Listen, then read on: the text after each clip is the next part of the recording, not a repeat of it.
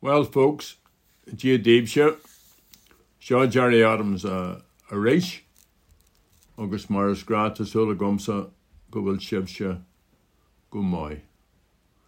So this is the weekend of the Sinn Féin Ardash down in Athlone, and a very good evening on Friday evening and a very good day.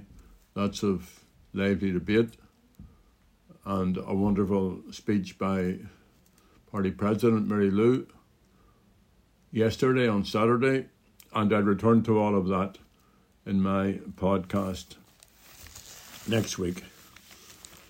And of course the blockade and the blitzing of Gaza continues.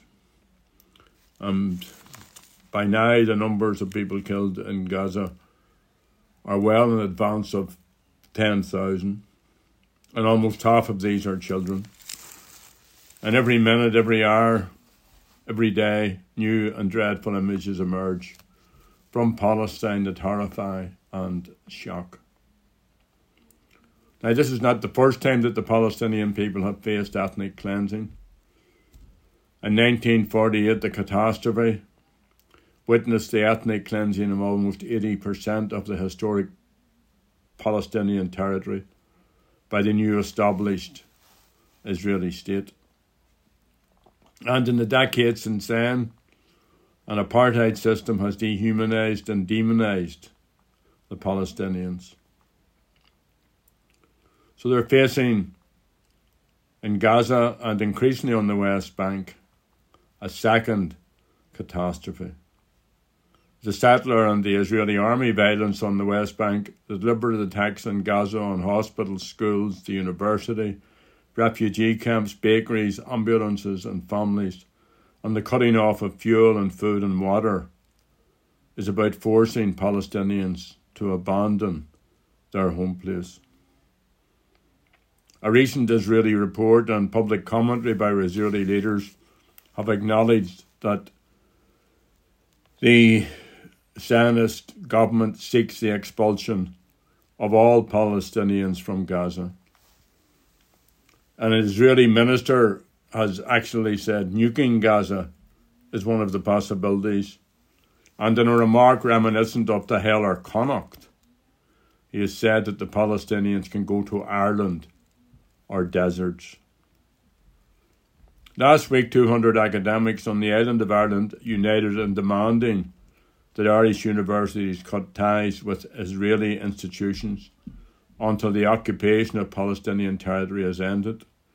The Palestinians' rights to equality and self-determination are vindicated, and the right of Palestinian refugees to return is facilitated. And they are right. Some days ago, Mary Lou MacDonald, and she repeated this yesterday, called on the Irish government and the international community to take action to enforce international law.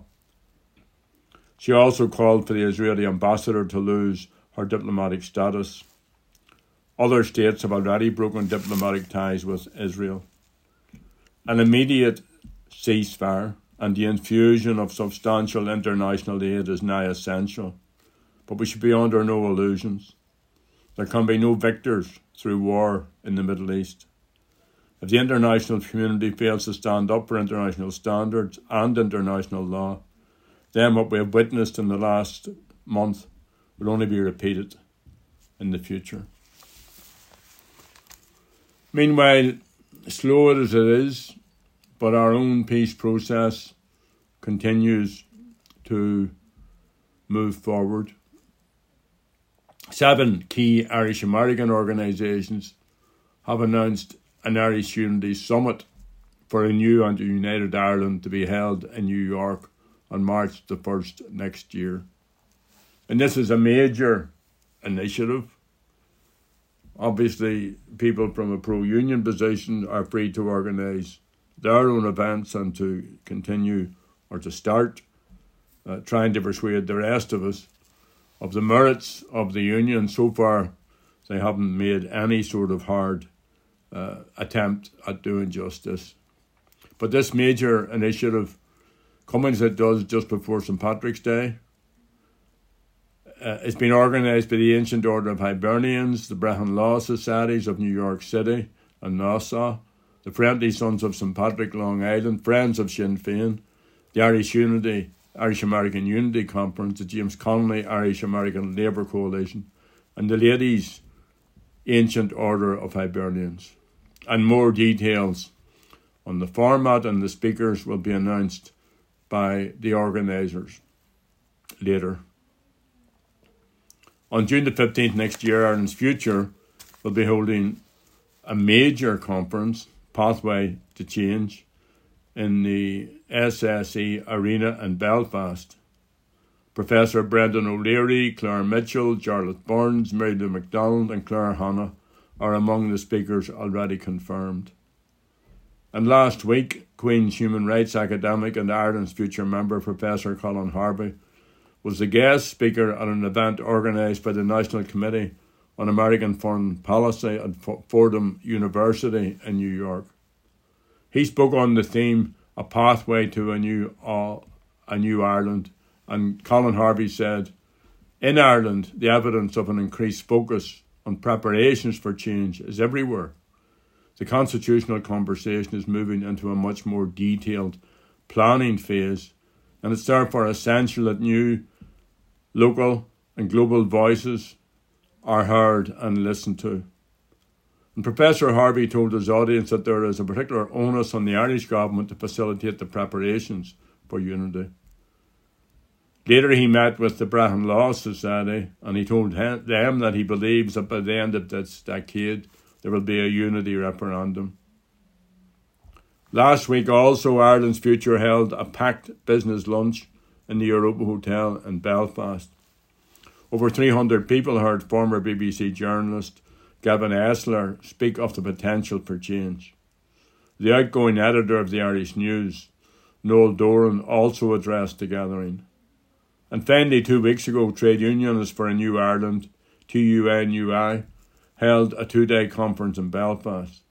And they heard a range of speakers from Ireland and internationally talk about the importance of constitutional change and of social justice in any new Ireland. The 2-day event brought together people from across the island and beyond with the aim of advancing constitutional change. Among the speakers were SIPTU Deputy General Secretary Jerry McCormick and Frank Connolly, author of United Nation, The Case for Integrating Ireland. The chair of TUNUI, Sean McElhinney, said, "We believe that some of the worst aspects of social inequality and socio-economic disadvantage facing working people can only be addressed properly by changing how Ireland is governed, north and south. Constitutional change gives us a unique opportunity to start building something better than this, and we want to promote the importance of social justice in every conversation about our future."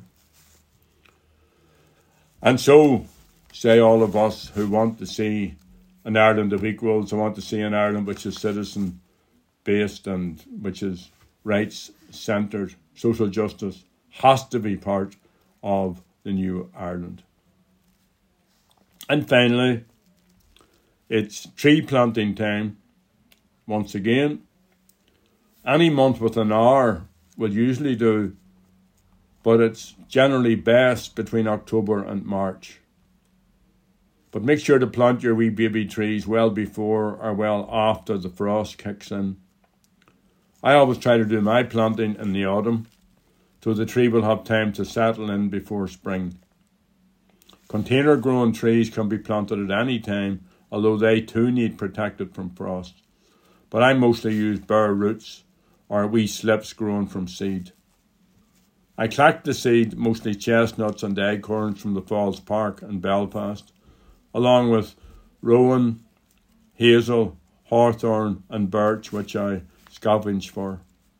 Back in the day when our lives were consumed with endless talks and we were visiting all sorts of great houses across these islands, I gathered seeds from the gardens of places like Chequers, the back garden of 10 Downing Street, Leeds Castle, or back home in our own place at Hillsborough, at Arbour Hill, or Orris an Uachtaráin.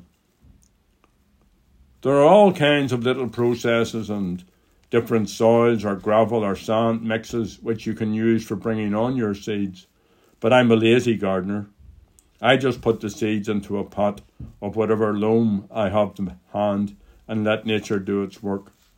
When the seeds have sprouted, the saplings can be kept in pots for years before planting out. Just increase the size of your plant in keeping with the growth of your little tree. And apart from the chestnuts, which I plant for handiness, I plant only native species.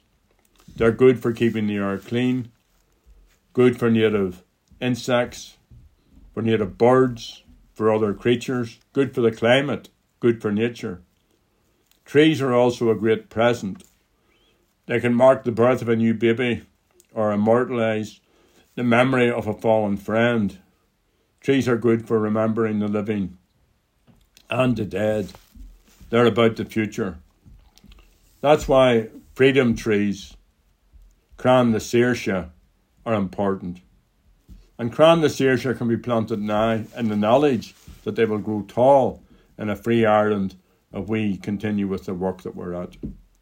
So why not plant your own Crann Na Saoirse? If you have the space, or if you have access to public land or commonage, a hill or a mountainside, with permission, why not plant a freedom forest? Even 10 or 20 trees planted 2 metres apart will look well once they get going. Is there space in your housing estate, or your farm, your garden, your sports ground? Native trees are also good for biodiversity. No one could object to that. So folks, let's get planting. Sinn Féin, Sinn Mamaj, Tor Ira, Gunuri and Ta Livsha, and keep talking and keep advocating for Palestine. Slán live.